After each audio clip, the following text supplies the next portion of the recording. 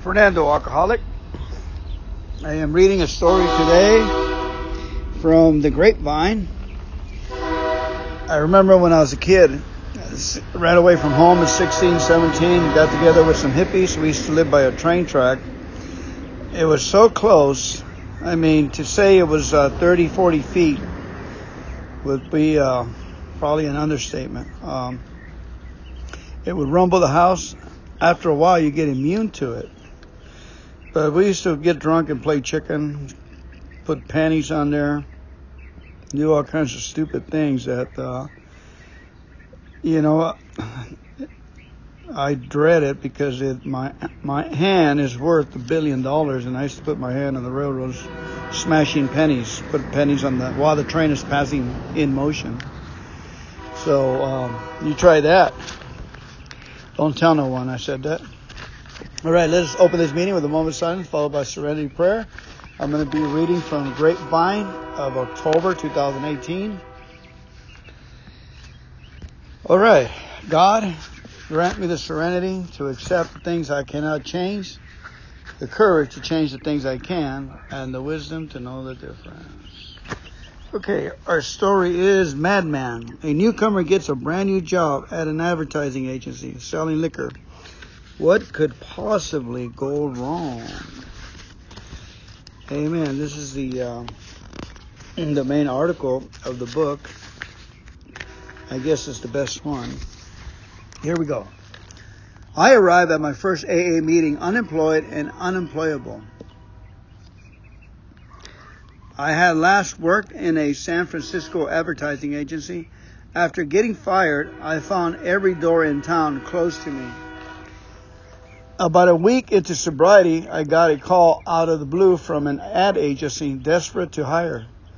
I had worked with one of their executives earlier in my career when my vendors were confined to weekend and holiday. She set up some interviews for me. I got hired. They were all, after all, desperate.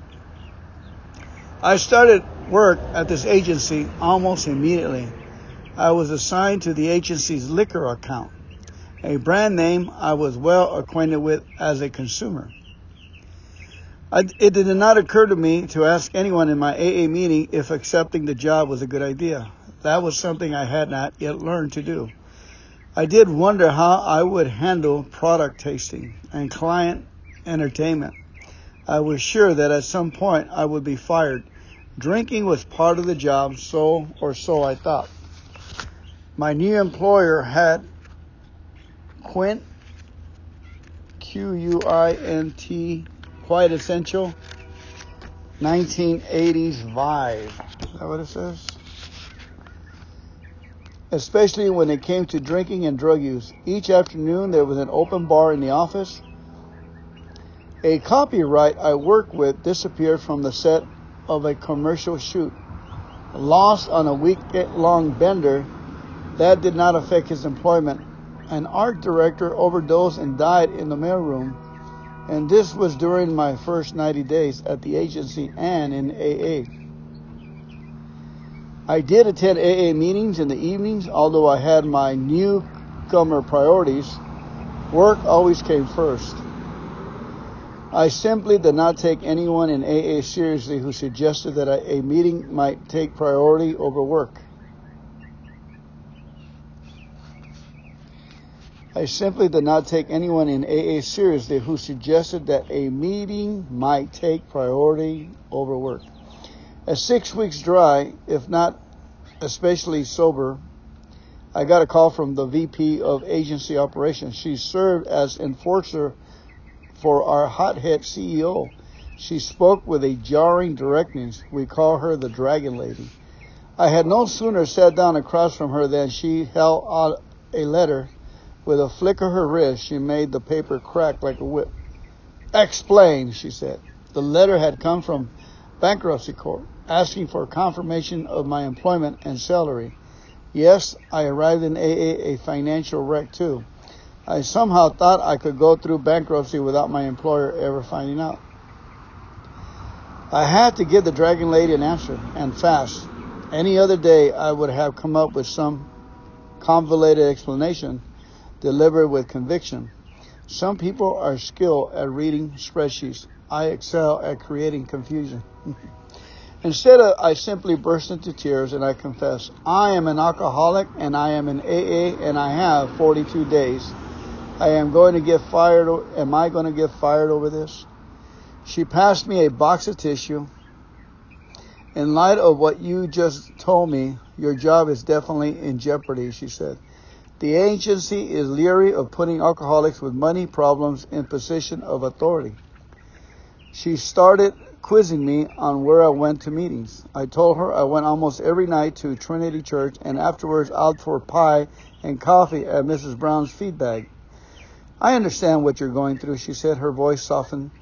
You see, I am an alcoholic myself. I have 10 years of sobriety and I too, am a member of AA. Then she folded up the letter from the court and put it on a file on her desk. Fortunately, she added with a slight smile, I'm an officer of the company and can take care of this. No one here needs to know. I sat there stunned.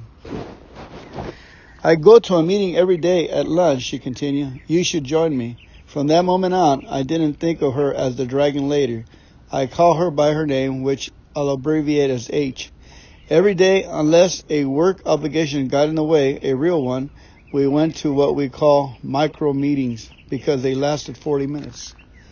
We grabbed a sandwich at a nearby shop, then dashed to the AA meeting. One day, I heard a speaker named John. He referred to himself as Madman. I thought I knew what he meant. He turned out to be the owner of a rival ad agency. He knew my employer and the crazy environment I worked in. He became a kind of work sponsor. Whatever I was stressing about, he understood. In a way, people outside the business did not. And he had so much experience that helped me stay sober. At 90 days, I had no choice but to attend my client's annual sales convention in Phoenix. I've been told to expect a boost to flow. Sales guys in this industry had well-earned reputation. Nothing H or John said convinced me not to go. My irrational fear of being fired all the time got the better of me yet again. I went. The sales convention quickly reached a level of drunken debauchery. By the end of the first day, I felt crazy. I felt on the outside a freak. I expected not to have a job by the end of the night. I felt the urge to drink roar back. It scared the hell out of me. I walked out the street and hailed a taxi. With the Phoenix meeting directory in my pocket, off I went to find a meeting. I ultimately ended up at another hotel where an AA convention was underway.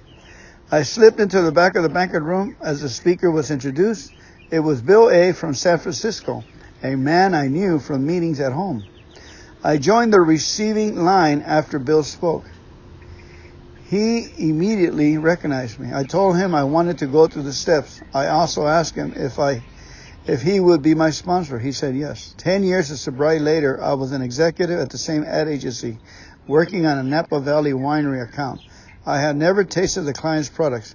They liked my work and didn't seem to mind. In fact, they asked me to be their director or marketing. Go figure.